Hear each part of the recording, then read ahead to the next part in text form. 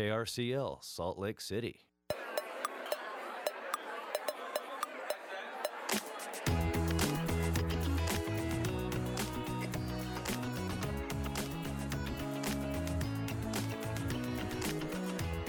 Welcome to Radioactive, a show for grassroots activists and community builders. Weeknights at 6. I'm Laura Jones, in studio tonight with Dr. David Darazotis. Sorry. Darazotis of the Peace and Conflict Studies program at the U of U. And Billy Palmer, Director of Civic Engagement. How are you? I'm doing pretty good. Okay, so first of all, a big thank you to everyone who donated during Radiothon on Dr. Dave's night when he was here. Yay. Thank you so very much. And if you missed out on the Radiothon fun, you can go to krcl.org, hit that big donate button, and there's a lot of stuff there, a lot of goodies we left for you, just in case you wanted something. So do check out that.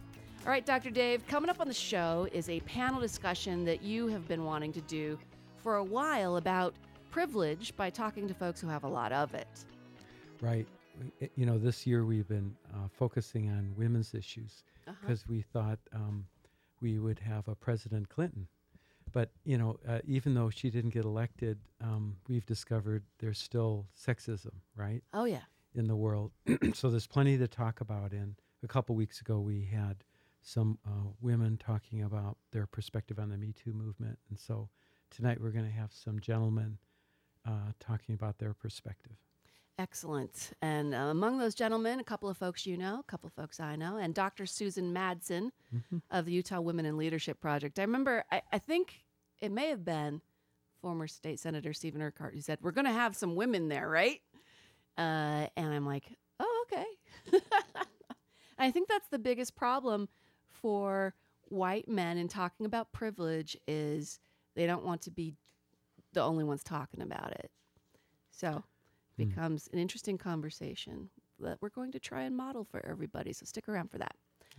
Also on the show, we got VOA of Utah. They're about ready to open another facility. League of Women Voters of Utah with their interim legislative update. But first, rallies and resources. Billy Palmer, what you got? Hey there, I've got, we've got Tommy here too, so he'll be talking about some things that he would like to get out there. But I was going to start with a panel discussion that's coming up. It's with Allison Hart. It's really cool. That's tonight at 7 o'clock, and it's spanning 4 generations of mixed-race family. I will admit that's a little close to my heart. But she'll be speaking tonight. That's at 7 o'clock at the Salt Lake Public Library. So if you're sitting at home and you're thinking about something to do, there you go. So also going to be up at the state capitol, and this is going to be on Wednesday. Okay, but there is a public hearing, and it's organized by the Utah House and Senate Democrats, but they're looking to discuss medical cannabis public hearing is what it's called. So they're looking to discuss Proposition 2 and hopefully fill people in on what their point of view is. So we thought we'd throw that in there in the mix. There is going to be a really cool thing. So the Utah Pride Center and Racially Just Utah have both sort of teamed up, and they're asking for people to join them for a panel discussion regarding the school-to-prison pipeline and how it affects students in the LGBTQ+.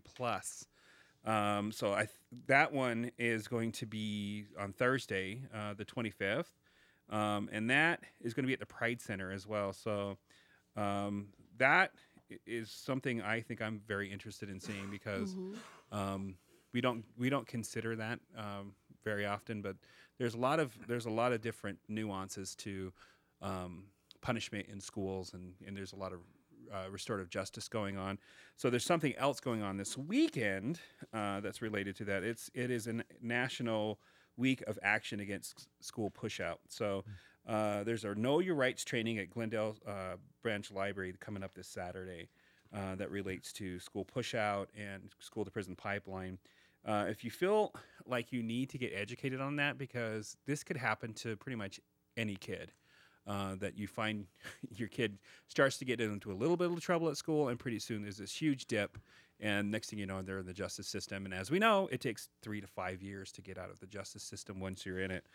In the meantime, you lose out on good grades and being in band and on teams and all those types of things. So something to think about. And then there's one more thing that I thought it was pretty important. All of my things are fairly heavy, but this one is about Matthew Shepard.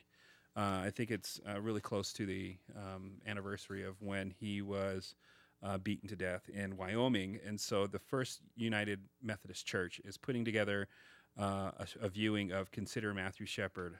It's a Utah premiere, and that's taking place on Friday. So that's going to be at 7:30, and that's all the things I have. I'm going to turn it over to Tommy.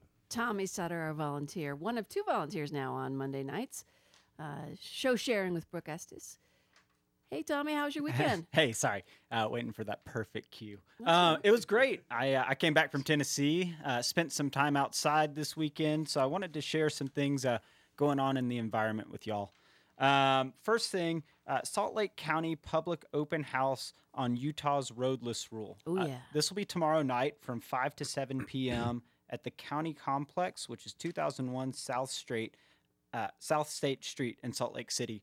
So again, Utah's roadless rule, the governor's office argues that roads are needed to prevent and fight the wildfires that envelop the West for most of the year. It's not just about our RVing, our ATVing, excuse me. Right. So, I mean, add a couple roads, right? One should also know that only 10% of the acreage burned in the last 5 years was within Forest Service roadless areas. So if you want to come hear a little bit more about this, you can join our campaign to make helpful amendments to Utah's roadless rule. First, read the information on Save Our Canyons website, and then attend the open house from 5 p.m. on Tuesday, the 23rd. And we've got all that on the Rallies and Resources page, so folks can go there and click and get all the details. Yeah. One thing I want to mention about that, Tommy, is that the reason Salt Lake County is holding a public open house is because lawmakers aren't holding a public open house in Utah. Oh, wow. And in Salt Lake County on this. So, well, you know, it was also really interesting. I was driving home from a trip in Wyoming this fall, and there were all those fires up in Echo Canyon. yeah. And I think there were 7 accounts of arson. So, you know, a lot of these fires are people started. I'm not saying that they're intentional or anything along that, sense, but It makes they Smokey are caused Bear by very people. sad. So this is an interesting way to kind of look at how forest fires start and what we can do to help prevent them, and how many people really need to travel down these roads. Mm-hmm. What else you got? Next, I have a super fun event going on for the rest of the week. There's a film going on in Salt Lake City, shot by National Geographic. It's called Free Solo. It's a stunning, intimate, and unflinching portrait of free soloist climber Alex Honnold as he prepares to achieve his lifelong dream, climbing the face of El Capitan in insane. Yosemite without a rope. That's totally insane. So isn't it? it's a super cool film that's Yeah. going on this week. It's shot for a very limited time. The reason I wanted to bring this up, Free Solo is an event not only celebrating climbing, but also our national parks. Please be sure to support organizations such as the Access Fund, Connect Climbing, and the Salt Lakes Climbers Alliance to help preserve these amazing climbing destinations. Yeah. Hey, thank you, Tommy Sutter. Yeah, absolutely. Thanks for letting me do I that. have just a couple of things, Dr. Dave. Did you get your ballot in the mail, by the way? Yes. Good. Have you filled it out and sent it back? It's getting launched tomorrow. There you go. Yeah. Well, there are a lot of different events where folks are gathering together to talk about what's on the ballot. You can bring it, you can get educated. For instance, tomorrow at 6 p.m., the Taggart Student Center in Logan. Where do you draw the line? The redistricting battle in Utah. You can go and find out all about that. Then there is also a March for Our Lives Utah Candidate Town Hall, 6 p.m. at West High. So check out that. And you can go to Rallies and Resources and find some other stuff along those lines. Lastly, I wanted to bring up the University of Utah S.J. Quinney College of Law. They're celebrating Pro Bono Week. And it starts with some awards ceremonies. But then Tuesday night, there's a street law clinic blitz at the Horizonte School, 1234 South Main Street in the cafeteria from 5 to 6:30. So do check out that. And there's a pro bono through the clinical program panel Thursday, 12:15 to 1:15, helping the needy through the clinical program. So interested in some pro bono? It's Pro Bono Week, University of Utah. You got anything, Dr. Dave, you want to mention? That we all need to vote. Vote. Don't you think? Register to vote. Vote. I got a 16-page email from Voterize today, Billy Palmer. Vote. When Go you ahead. sign up through Voterize, they send you all these reminders. And so I got an email that has every candidate with a link to their email and their website. Vote. Everybody's running. Vote. That reminds me, Capital Steps coming up in just a minute. Kathy Bray is here. Yes, and I'm going to vote too. Oh, have you got your ballot? Yes, I got it and actually sent it in. Did you? Great. I did. Congratulations. Thank you. I always feel cheated because I don't get the I voted sticker, so I usually take it to a voting center so I can get the sticker. You're still voting, so that's what counts. There you go. So the Center for Women and Children is about to reopen under Volunteers of America of Utah. Yes, it is. And we're just so excited. Wednesday, we're going to have a grand opening. It's our center that's out in Murray. We had it previously for about 15 years, lost some funding, and now we're going to reopen, and it'll be similar to what it was before. So how long has it been closed? About 4 years. Yeah. So where'd the funding come from? This Is it time new around, new push. Yeah, this time around, the funding really came through the Collective Impact on Homelessness initiative that was supported by Mayor Ben McAdams and a lot of businesses and concerned individuals and organizations. So the funding came through the State Homeless Coordinating Committee.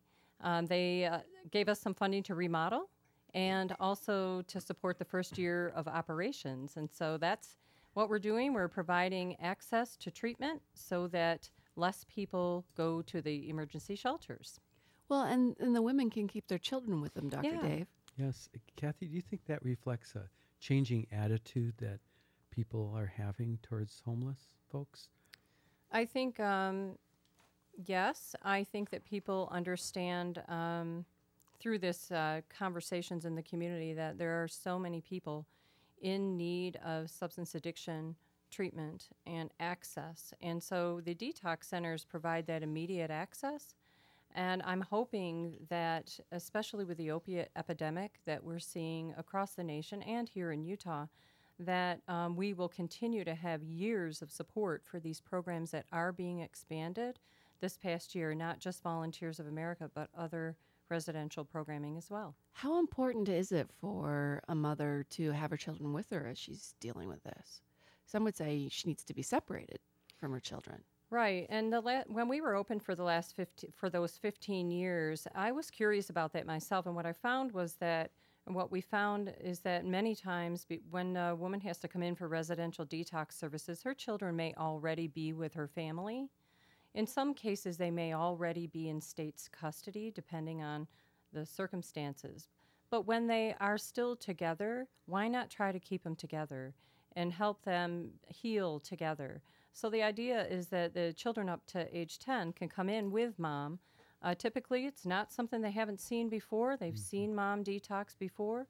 They actually are more traumatized when they're separated in those circumstances in many cases. And so the staff help watch the children and play with them, and we watch mom. So it's a sober living environment, Mm-hmm. and the support is there to help them with that. So how many beds do you have? It'll be 32 beds, and of course we'll have staff 24 hours a day.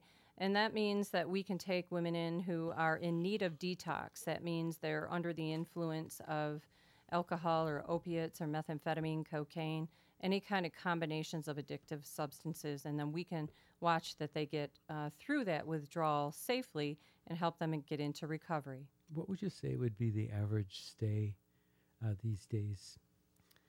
In treatment or Yeah, with the detox with process. with a detox center, typically people are done with their acute detox within the first week. Okay. At our downtown facility, where we have an additional 70 plus beds, they can stay 2 weeks. So what would be your typical involvement with a mom and her children then? So when moms come in with their children, typically the first few days, it's just about resting or getting through the withdrawal symptoms, which could be they could feel terrible, very sick, in a lot of pain. And then we watch the child during that period so that mom can just get through that part. Now, they may also need medication-assisted treatment, which we do coordinate with Project Reality primarily for people with opiates, and they can have methadone and Suboxone and Vivitrol, and so we're really updated to the best practices to help people get through it. So is this for women just in that critical period, or is it a longer residential program? It's primarily for the critical period. And then we will partner with other longer-term programs that are all along Salt Lake County's behavioral health network. We can send them to the House of Hope, to Odyssey House, to Valley Behavioral Health programs for women with children. So we have a few options, and then we can lengthen the stay at our facility to accommodate a direct placement into those facilities. We're working out those details. That was my question, because if you detox and you detox to the street, that detox can be wasted. So you're syncing up. We're trying to sync up as much as we can, and the more treatment it gets expanded, the more connections we can directly make. And now with this new facility opening and the downtown facility, we'll have about 110 detox beds available for people in need in Salt Lake County. That's great news. So Yeah. Kathy, how can people get involved? I'm guessing with a new center, you need more volunteers. Yes, we're going to be utilizing volunteers for meal prep and delivery, for arts and crafts projects, so that the staff do the actual work in terms of supporting withdrawal, and then the volunteers help support the activities beyond that. And so voaut.org, and there's links there for employment, for volunteer opportunities, and to learn more about the services. Hey, thanks for coming in, Kathy. Thank you, Thank you. Laura. Love the work Thanks, you do everyone. at VOA Utah. Appreciate it. We also have Emily Walsh in the studio coming back for a recap of the interim session up at the Utah Legislature. There's still some stuff going on today. Well, a little bit. There was the roundtable on women's post-secondary education that was hosted by Women in the Economy Commission. So, Rebecca Chavez-Hauk and Becky Edwards headed that up today. And it was great. There were a lot of people in the room from education, various aspects, politicians in the room, people from the business community discussing the importance of women in Utah completing secondary education. Women in Utah tend not to, and that's one of the reasons we rank low. You know, those studies that come out over the summer that say Utah ranks 50th in the nation. Part of that is because women don't complete certificates or diplomas. They go to college, but they don't matriculate. So they're trying to figure out how to get people back into school? Yeah, what it is about the education system that causes women in Utah to leave. And it was very interesting conversations. And Enlightened? There were some enlightened ones. There were interesting people in the room. We had some fiscal analysts who work for the legislature and higher ed. So that was an interesting perspective that we haven't had in this conversation before. Well, you look at foreign aid and how we spend it in developing countries. As a country, we like to focus on the women and children because the women will invest in themselves, their families, their children. Right. So Well, let's take that attitude here. Come up with some and- unique programs. So what they talked about is that increasingly, just like in public education, higher education is being required to provide social services for their students. And you have that moment where we're all sitting in the room where, well, maybe if we adequately supported financially our social services, then education wouldn't have you to talking take about that Prop 3? on. I am going to in a minute. Okay. So things like mental health, childcare is a big issue. A lot of women feel like once they get married and become a mom, it's that or school, that they can't do both. Yeah. For some reason, it's an all or nothing proposition and there's no blending. So there needs to be some education there. Flexibility. We're still not great at the whole online college thing. Funding.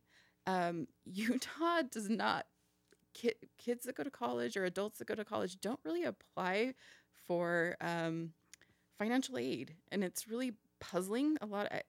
Through the It's there? discussions, it's there. And everyone should apply for it. But for some reason, most people are not. That's something I think the league could get involved in putting the word out about. Well, I think everybody could get involved. It would apparently the state misses out on, I want to say $30 million a year because our students don't apply for financial aid. Wow. Yeah, It's Okay. pretty amazing. Take note. I wanted to know about the anti-proposition groups. We've heard about the anti-prop 2, but there's an anti-prop 3 Yes. that has popped up. That's the to not expand Medicaid. And not expand Medicaid. So I happened across that press conference walking through the rotunda, rounded the corner, and there were all these white men in suits. Okay, we're going to talk about that later, Dr. Dave. So, our legislators, mostly from Utah County and Northern Davis County, a lot of the very, I don't know whether sometimes they're libertarian and sometimes they're far right, saying about, I walked into the middle of this, but as a number of us did, and encouraging people not to vote for it. A lot of fear mongering going on Because of the woodwork, so-called woodwork effect. We're all just, we're going to go bankrupt and everything's going to go to heck, sort of thing.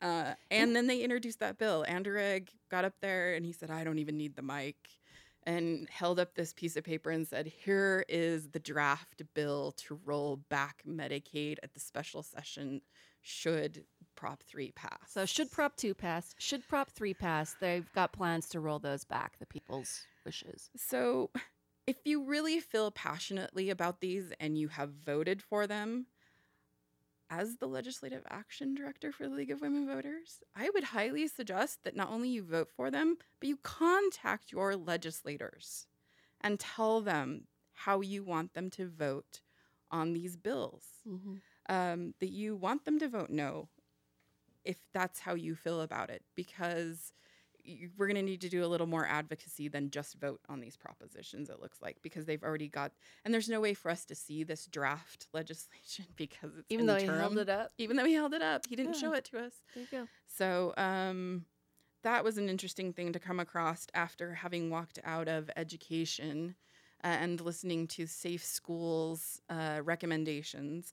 Lots of recommendations for mental health. Mental health seems to be a theme at the legislature lately. Well, you got to expand Medicaid if you want to get all those mental health dollars into the schools. Yeah, they have a proposal to put, what it would do is put one mental health counselor for every 2 schools in Utah. Right now, it's about... Person be running night and day. Well, right now, it's one mental health counselor for about 2,000 children. Wow. Yeah. So... What's the reason, from your perspective, for the mental health push? Well, there's... Spot red flags early. Yeah. A lot of this was based on suicide rates and Safe Utah app, and there is the risk assessment part. They didn't go really deep into that. They're going to go into that more in November. The other thing they were talking about is retrofitting schools, and how the schools are so different. Some are new, some are old. The retrofit needs are going to be very different. But at the end of it, Safe Schools is going to cost an extra $1 billion. Ooh, wow. And they are being directed to education appropriations who, it's been a while since I looked at that sheet, but I don't think they even had $1 billion. Oh, man. Got a couple more things we want to squeeze in. Senator calling the BEDL appropriations pork barrel buffet. What is BEDL, first of all? Okay, well, it's commonly called BEDL. And we've talked about it here on the show before. It's Business, Economic Development, and Labor Appropriations. And they fund all those fun little, here's my sarcasm, super necessary things like the golf tournaments and the air shows and the fireworks. The things, because we don't have money to do the study on equal wages or fund some of Expand these other Medicaid. things. Yeah, So how $1 much? billion for Safe Schools. Let's fund golf tournaments. Yeah. So There's no way we can do Beetle, so we'll just do the golf tournament. Yeah. So this BEDL appropriations subcommittee was handed from legislative leadership. They wanted them to look at overhauling how appropriations is done. So leadership wants to overhaul appropriations. That could be a good thing. Could not. I don't. They've been doing it the way they have for 25 years, and they think they can do it better. But it was interesting because Senator Andrew Egg referred to We got to get him on with you. BEDL as the pork barrel buffet, And then Representative Jeremy Peterson said, I'm going to correct you. It's the pork barrel beauty pageant because they parade through and we decide who we like the best. Oh, wow. And then I don't like either of those analogies. not to be undone, Representative Tim Quinn referred to the appropriations process as a BS dog and pony show. I kind of like that one. What do you think, Dr. Dave? I can't disagree with any of them. That's kind of how appropriations goes. Ooh, let's end on an up note and vote. You have a voter guide out. We do. It's vote411.org. And you can find out more about the propositions and the amendments and the question. You can find out more about who is on your ballot and how they've responded to the questions we have sent them. Mm-hmm. And the other thing is there was a quick report, provisional ballots. Looks like they're ready to go. They feel really confident about that because every county does provisional ballots.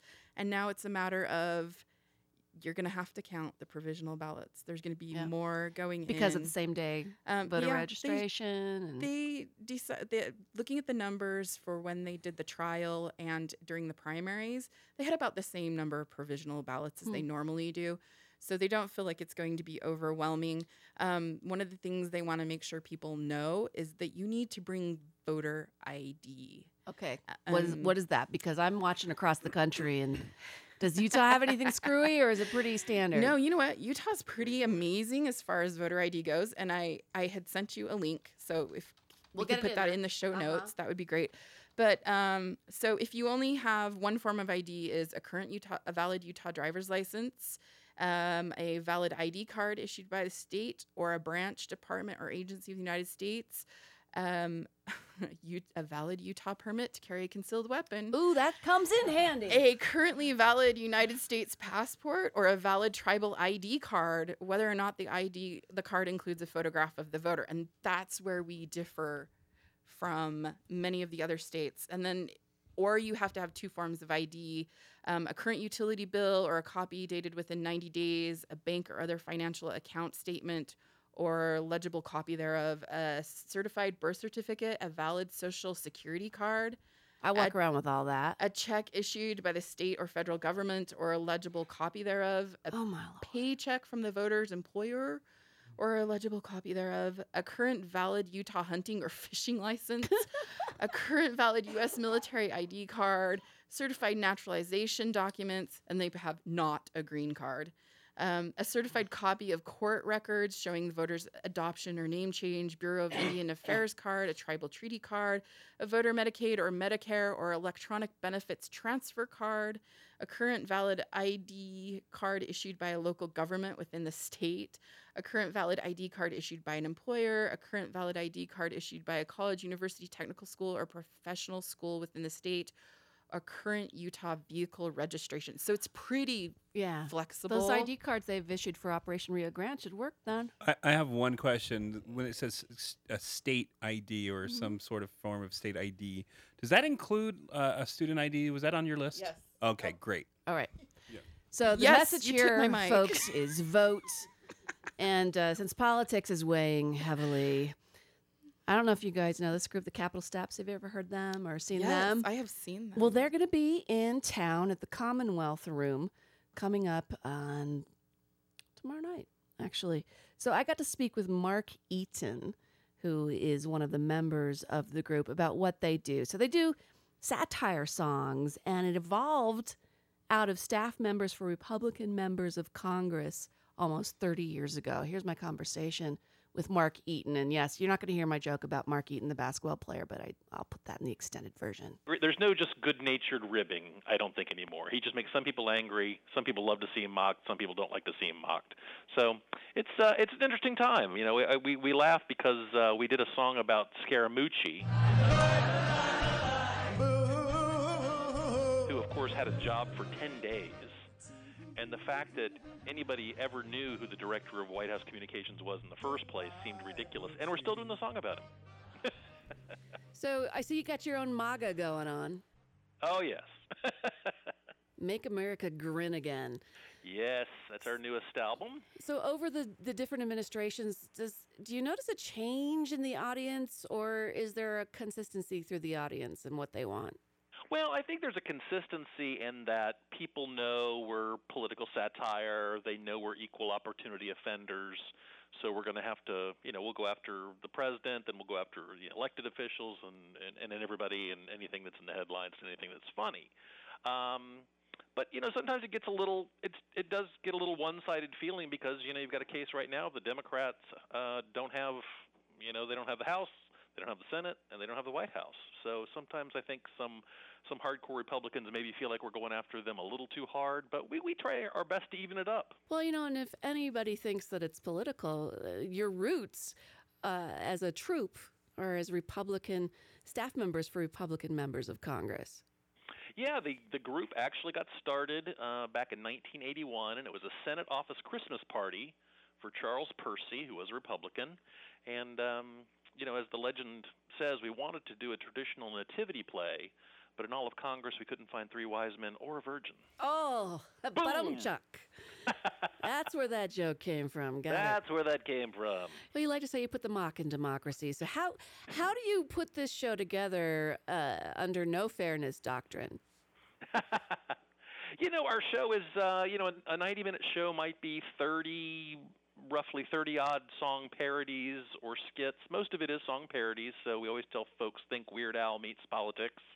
And then we have a couple spoken bits as well, but it's kind of whatever's in the headlines. We try to add things and delete things as the headlines change, and ultimately it's the audience that really decides what's in the show. We have written plenty of things that we think is funny and that everybody is aware of, and you get outside of Washington, D.C., nobody's ever heard of it, don't think it's funny in the least, and we just move along. Wait till the next story break. Yeah, how does it play in Iowa? Well, that's what we always say. You want it to play inside the Beltway, and you want it to play in Peoria. We try to make it. We try to use pretty broad strokes. You don't have to be a political junkie or anything like that. And sometimes when we think a story is big and maybe it's not, if the late night comedians tend to start talking about it, that usually means that everybody out there knows about it. I see. Okay. So you guys are out on tour, and Trump is as well. In fact, today he promised a 10% tax cut to the middle class before elections. Hey, how's that? I know. Wow, that almost sounds like he's a politician all of a sudden. I know, right? So. Give me your Trump. Well, I mean, my Trump is fantastic. I think you're really going to like it. It's the best Trump. Fantastic. Nobody does Trump like me. Now, promise me 10% tax cut before elections. I'm going to give you the best thing I could possibly do, tax cuts for the middle class. You're going to love it. Fantastic. It's times like this that I'm glad, personally, I'm not a taxpayer, but I know that people really like to save on taxes. You're kicking off my bronchitis. Well, I got doctors for that. They both have graduated from Trump University, so they're fantastic doctors. They'll take right care of you. So what should Utah expect? We've got our own politics here. Trump came here to slash and burn the public lands back to what GOP would say would be their right size. Yeah, he did hack those back a little bit, but we used to do a song called Mine Every Mountain, which was basically the Republicans' theme of going into parks and putting up oil derricks and things like that. Mine every mountain, fill every stream, level every hillside, everything that's green. It just goes back and forth, right? The Republicans get in power, they roll things back. Democrats get in power, they push things further. That's why, that's what we'd like to say is a two-party system, because once one party gets elected, they screw up, and then the other party likes to party. Yay, because they messed up, and then it kind of switches roles. That's why it's a two-party system. Yeah. So basically, Congress is the gift that keeps on giving to the Capitol steps. Yes, because the problem with political jokes is that sometimes they get elected. Oof. Chuck.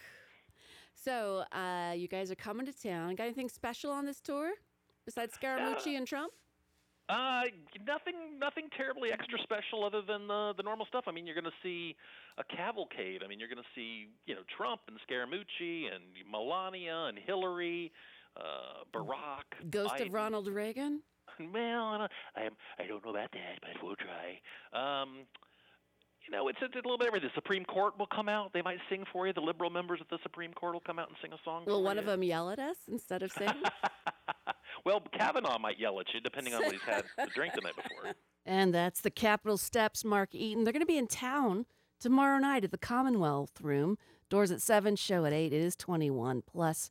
Tickets still available. When we come back, we're going to be talking about privilege. So to get from here to there, Chain and the Gang. I've got privilege on 90.9 KRCL.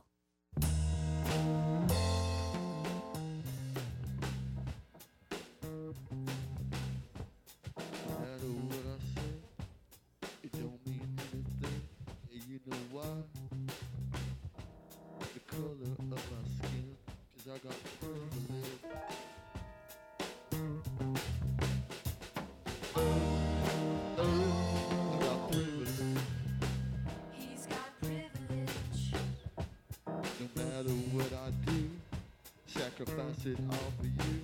Don't mean nothing at all. Because my blood is blue. Yeah, I got privilege.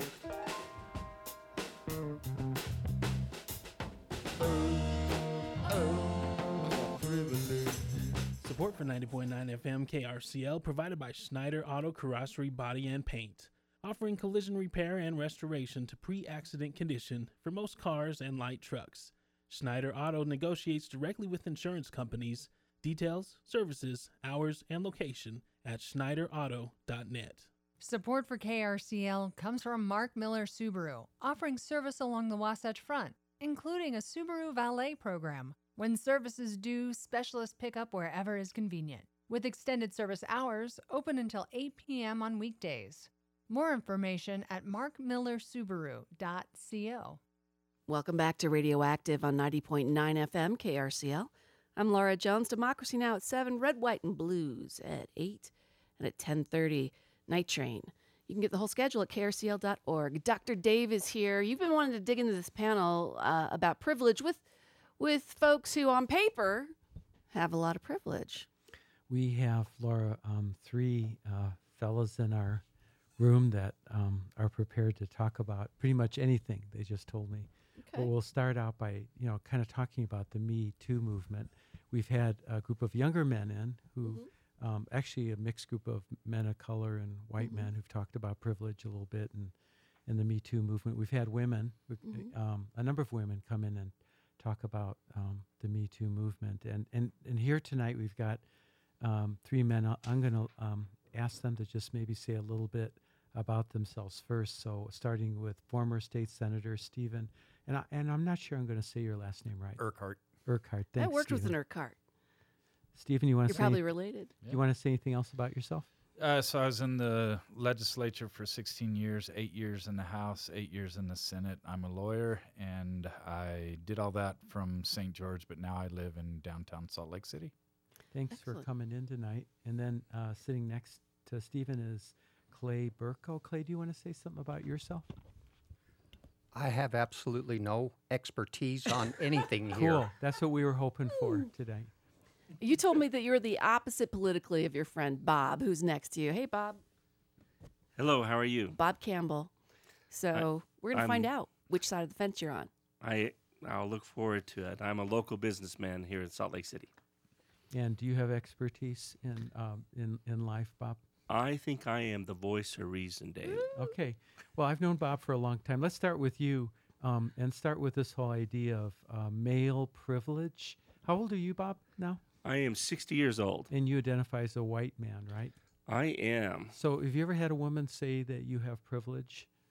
I have not. Okay. I don't know. It's because I haven't had privilege most of my life. I grew up dirt poor. My mother was a widow, raised 4 kids. She was an immigrant. So I've been poor my whole life, and I've been lucky and blessed and fortunate to do well in my business. So you could maybe say that of me now, but certainly not of my roots. So if someone said to you, well, you've worked really hard, but you still have some opportunities because you're male or because you're white, would you disagree or agree with that? Opportunity? Mm-hmm. Do you think that doors open for those of us that identify as male or white? Yes. Okay. I do think that this probably my viewpoints of what an idealistic world is and what a realistic world is. So realistically, that's probably how the world is still today. Let me ask you one other question, as long as you have the mic. You're familiar with the Me Too movement, and being an older white gentleman who admits to having some privilege. How do you view the Me Too movement? You were telling me earlier that it makes you uncertain about how to relate to women these days. What's your thoughts on that? Uncertain in a way, maybe more uncertain about how to approach, how to greet. Don't want to be offensive as a businessman. You have to be politically correct as much as you can, but I have become somewhat afraid to maybe give a greeting like a hug and or a air kiss or something like that is completely out of the question now. So I've been cautious of how I should act. Maybe I have acted poorly in the past and have just learned a more proper way to do it. But I think the Me Too movement is a good thing. Why is that? Well, I think people that have been sexually assaulted certainly need to have recognition that they have been and their voice is concerned. But my hope would be is that something that happened to them that was tragic in their past, that they could finally talk to people about it and put it behind them. And then we, as the rest of society, should make an effort to make sure it doesn't happen again in the future. Clay, the Me Too movement is a good thing? It's absolutely. It's one of the best things that's happened in the last 2 decades. I've spent the last 32 years teaching high school math at a residential treatment center that specializes in adolescent sex offenders. And we get our clientele from all over the country. So you asked Bob earlier, does he feel, being a white male, that he's privileged? Mm-hmm. I have been so privileged because I'm a white male that I had no idea that I was privileged. But over the years, teaching kids from the inner cities of Chicago, Philadelphia, victims of sexual abuse, perpetrators themselves of sexual abuse, because it's a learned behavior, I'm beyond blessed. And part of my blessing was in this country because I just had the luck to be white and male. And it is so unfair in this country to anybody else who isn't one of those two things. And so it's possible to work really hard, like Bob was talking about, maybe have poverty in my past and be privileged at the same time. That's what you're saying? Yes, Yeah. But the problem is there are people, well, women, for instance, here in Utah, okay, the number that's thrown around a lot is the wage gap, to where if you're a woman, you get paid, about 20% less. And in certain fields, particularly what's perceived as a female profession like nursing, an RN in Utah makes a little over $1,000 a week if they're female. A male nurse in Utah makes almost $1,400 a week. 82% of the people in Utah that work in the healthcare field related to this, okay, 82% of them are women, but their average wage is $24,000 a year, whereas men in the same field, there is $28,000 a year. So you can understand why women would be upset. Of course. Yeah. The Lilly Ledbetter Act was passed almost 11 years ago, and nothing has really changed. Senator, you've been hearing the conversation. You have some comments? Yeah, I'll tell you 2 things I have learned from the Me Too movement, 2 experiences. During the Kavanaugh hearings, 6 male friends and I went to lunch with 1 female friend. And so we get together all the time. And so she knows our stuff backwards and forwards. And But so someone said, okay, what do you think of the hearings? And so she listened for a while. Then she started to state her opinion. And then eventually she just uncorked on us, which she never does. And so I think that We got to keep a lot in, Steve. Yeah, no, I know. And I think that what's going on, the Me Too movement, she felt empowered and she felt like, okay, I like you, idiot, so I'm going to teach you something. And so she explained to us why she didn't like what we were saying, but then also that we were just talking over her. And so a couple nights later, I went to something. I'm a mentor in the health sciences program up at the U. And so at my table, there were 2 other men, me, and 5 women. And these are all health professionals. And so, we're having these table conversations. And I don't think I would have paid any attention to this before the movement. But the 2 guys, I practically had to just put my hand over their mouths, step on their heads. And I think really before this, I would have they had a lot to say. I would have had a conversation. I would have thought, what a great night. And so I told my wife and my daughter who's at home with us, I'm like, oh my gosh, this was the most amazing thing. And they're like, yeah, this happens every day, you idiot. You're just now noticing You're this? just getting woke. Yeah. Well, it's KRCL 90.9 FM. We're talking about privilege and our culture. Dr. Susan Madsen, if she's been patient with us, is still on the phone with us. Hi, Dr. Susan Madsen. Hi. Hey, thanks for hanging on the line. Utah Women in Leadership Project. I know you're very busy, got a bunch of work going on, and we had you looped into the system. Did you hear what we were talking about? Yeah, absolutely. And it's been very interesting and some great comments by the 3 men in the room, and I'm impressed. Why are you impressed? Just because they're trying to get the issue and they're becoming more aware, and anybody that says they understand the issue totally, which they're not saying, anybody that says that doesn't understand most of their unconscious biases. So these 3 are working on that and trying to be aware of the issue, seeking out education, and just trying to understand and move forward in positive ways, and acknowledging that there are issues, and that's a great start. So how are you working with your project, the Utah Women in Leadership Project, to facilitate these conversations? Because Dr. Dave and I had tried to do this conversation, maybe a month and a half ago, and you had some folks lined up, Dr. Dave, and it was their wives who talked them out of it. They were worried about the backlash. Should they say the wrong thing on the radio? And that is unfortunate, but that sometimes men are feeling that with the Me Too movement and so forth.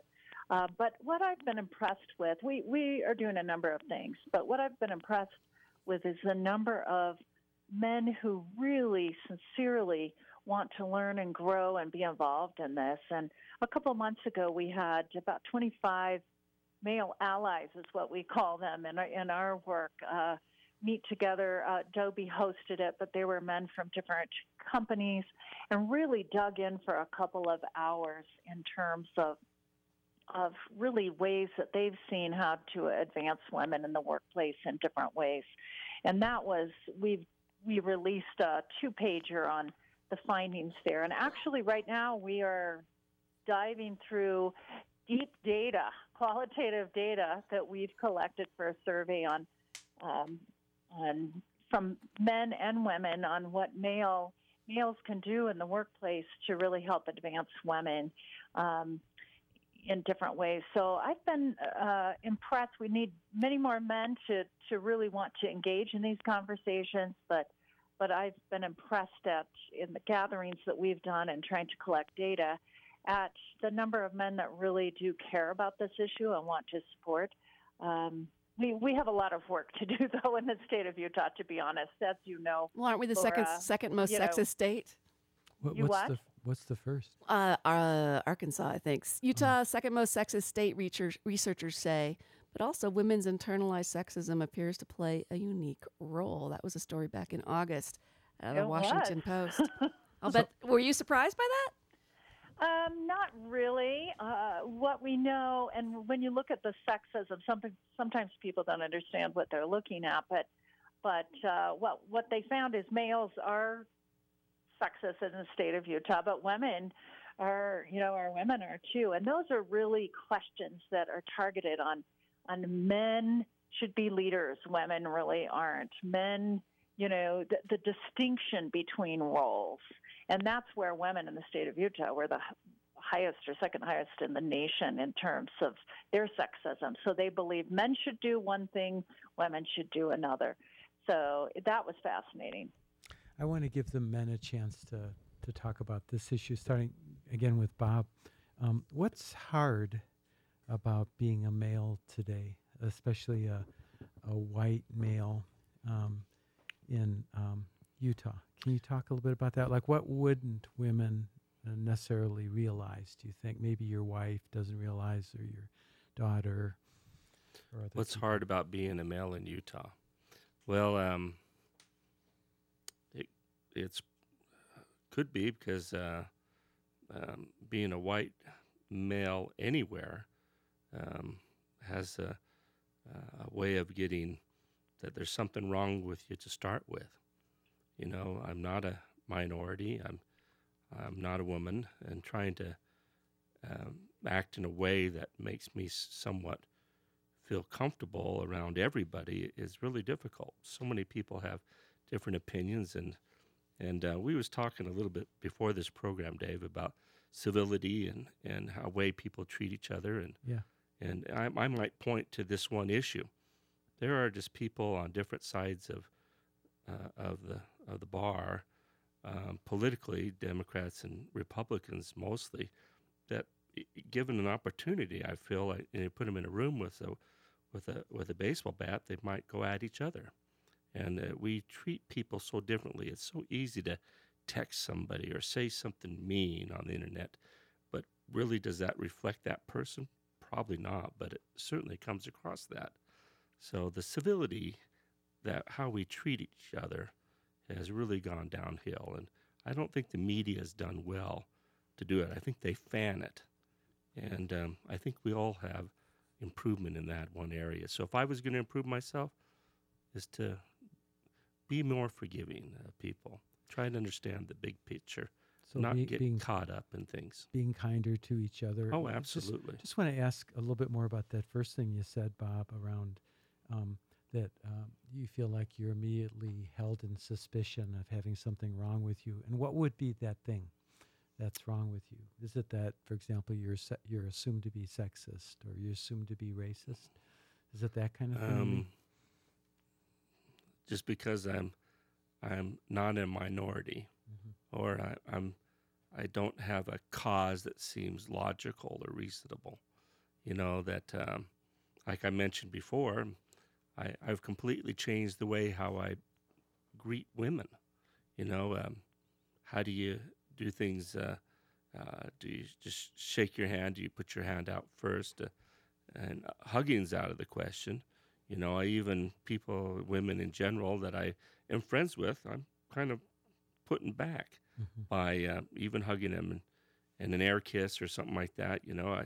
In my own religion, we've taught to be avoiding the very appearance of evil. Right. So you don't want to be accused of something. I'm a Boy Scouter, and there are times when, I always have a Boy Scout. He has to be in the back seat if I'm in the front seat, that sort of thing. And I just don't want to have the wrong impression.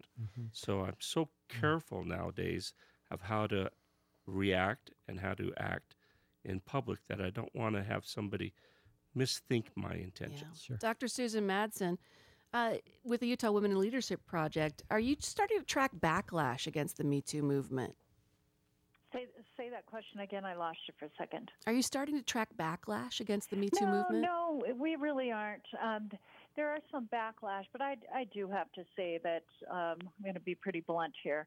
That is the unconscious bias there that really exists, and the male privilege that really does continue to exist is so much stronger than any backlash that that is there. I say that because I've talked to my male students in class even, and most of them, I teach in the business school at UVU, most of them come thinking, just thinking some of these issues with minorities and women are just an inconvenience, and that often talk about reverse discrimination when those things are so rare in when you can compare to the discrimination that's out there in the much of it unconscious these days, against women and minorities. So it's interesting and even though it's a struggle in different situations, when you really look at the research that's coming out,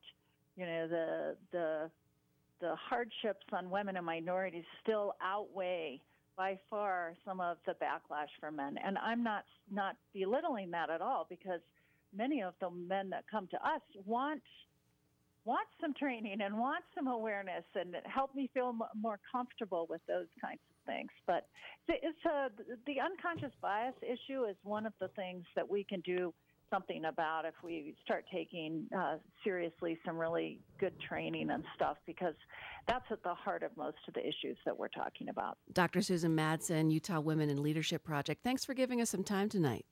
You're welcome. We'll put a link in the show notes to the research that the Utah Women in Leadership Project is doing.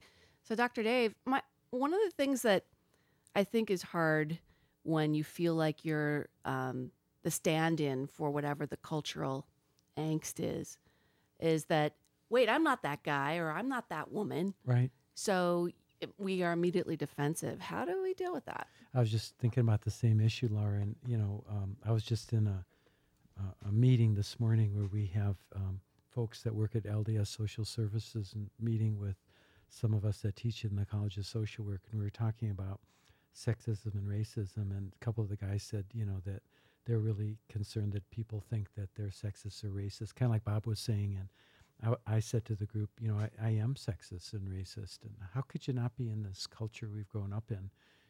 Most of the men that I was around when I was a kid had those perceptions. And when I say I am sexist and racist, I don't mean that actively. I use it as an excuse to treat people, out of those prejudices, but they're definitely inside of me. And I wanted to ask, our other guests, Clay and Stephen, whether you relate to that or not. Like if I said, do either of you feel like would it be true to say that you're sexist or racist or have those other isms that we talk about? And is that something maybe that's common in all of us?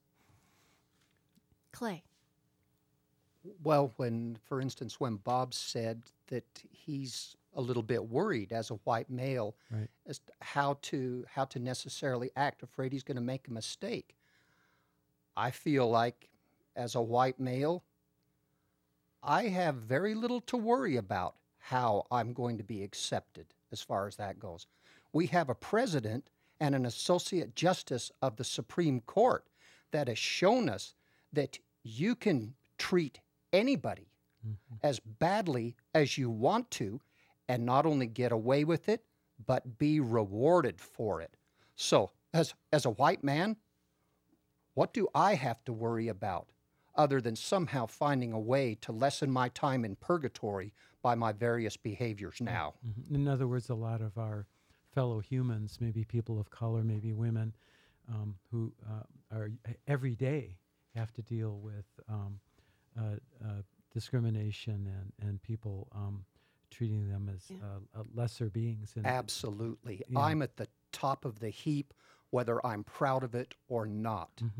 Senator Urquhart. So I'm in the middle of a great awakening, which it's so fun. I started running sexual orientation, gender identity legislation probably 6 years ago, and just learned so much about that. And so as I describe my journey, I freely say that I was a bigot. And by what is bigotry? It's, if I knew someone who was gay, then that was my friend who was gay, who also is a lawyer. That's what I saw first. And so, I just have completely overcome that.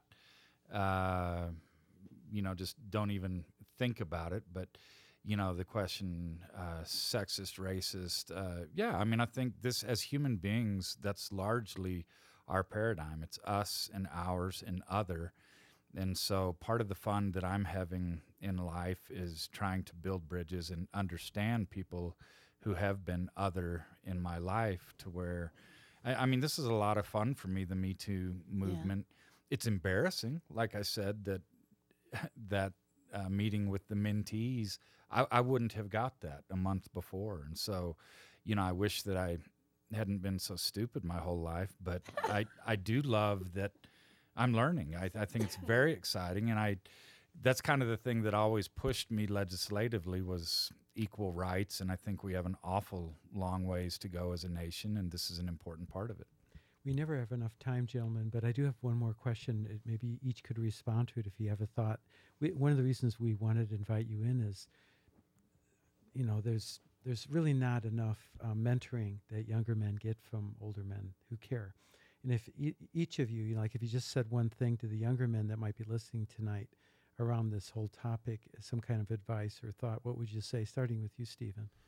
Well, so my daughters, when I said this experience of the two men just so confidently wanting to say what they were doing, and my daughters say they deal with that all the time. So young men, shut up and let the women finish their sentences. Don't talk over them, and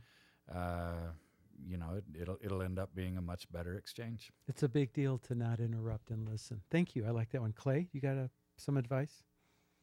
Yeah, what do you tell your clients that you teach math to? I try to stress how you treat people. I try to, in every interaction I have with the kids that I teach, the bottom line is I want them to come away from that interaction, and if they thought about it, saying, my day was a little bit better because that old guy came by. I do not want to be, for women, minorities, or anybody else, I do not want somebody to be able to say, I'd have had a whole lot better day if I hadn't had to deal with that guy. So leave people in better place than when you first saw them. Absolutely. Yeah, I like that. So Bob, I know you work with Boy Scouts. You mentioned it tonight. Maybe you can give us a final thought. Like what would be your advice to all these young men you're working with around this topic? Well, I've told many times how they react with girls when they grow up, that treat them like how they would be if they were your sister or your mother. Yeah. I try to teach them to be gentlemen. I try to tell them that it's right to open up doors, although I've opened up doors for women, and they completely go to the other side and open up that door. Yeah, and they're just mad at me because I held the door open for them. Yeah. And I've also had women open doors for me, and I say, thank you very much. Yeah. I think it's a considerate thing and being kind to one another.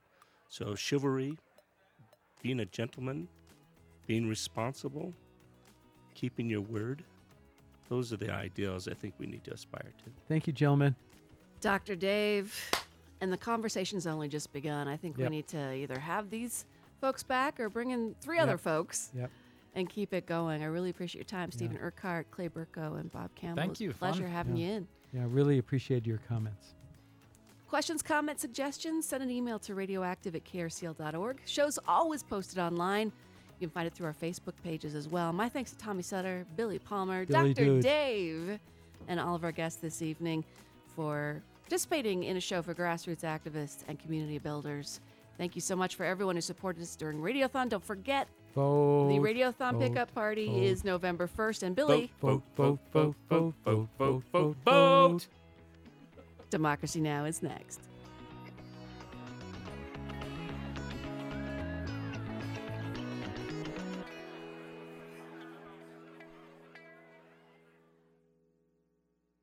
KRCL 90.9 FM HD1, Salt Lake City, Ogden, Provo, 96.7 FM in Park City, and on the web at krcl.org.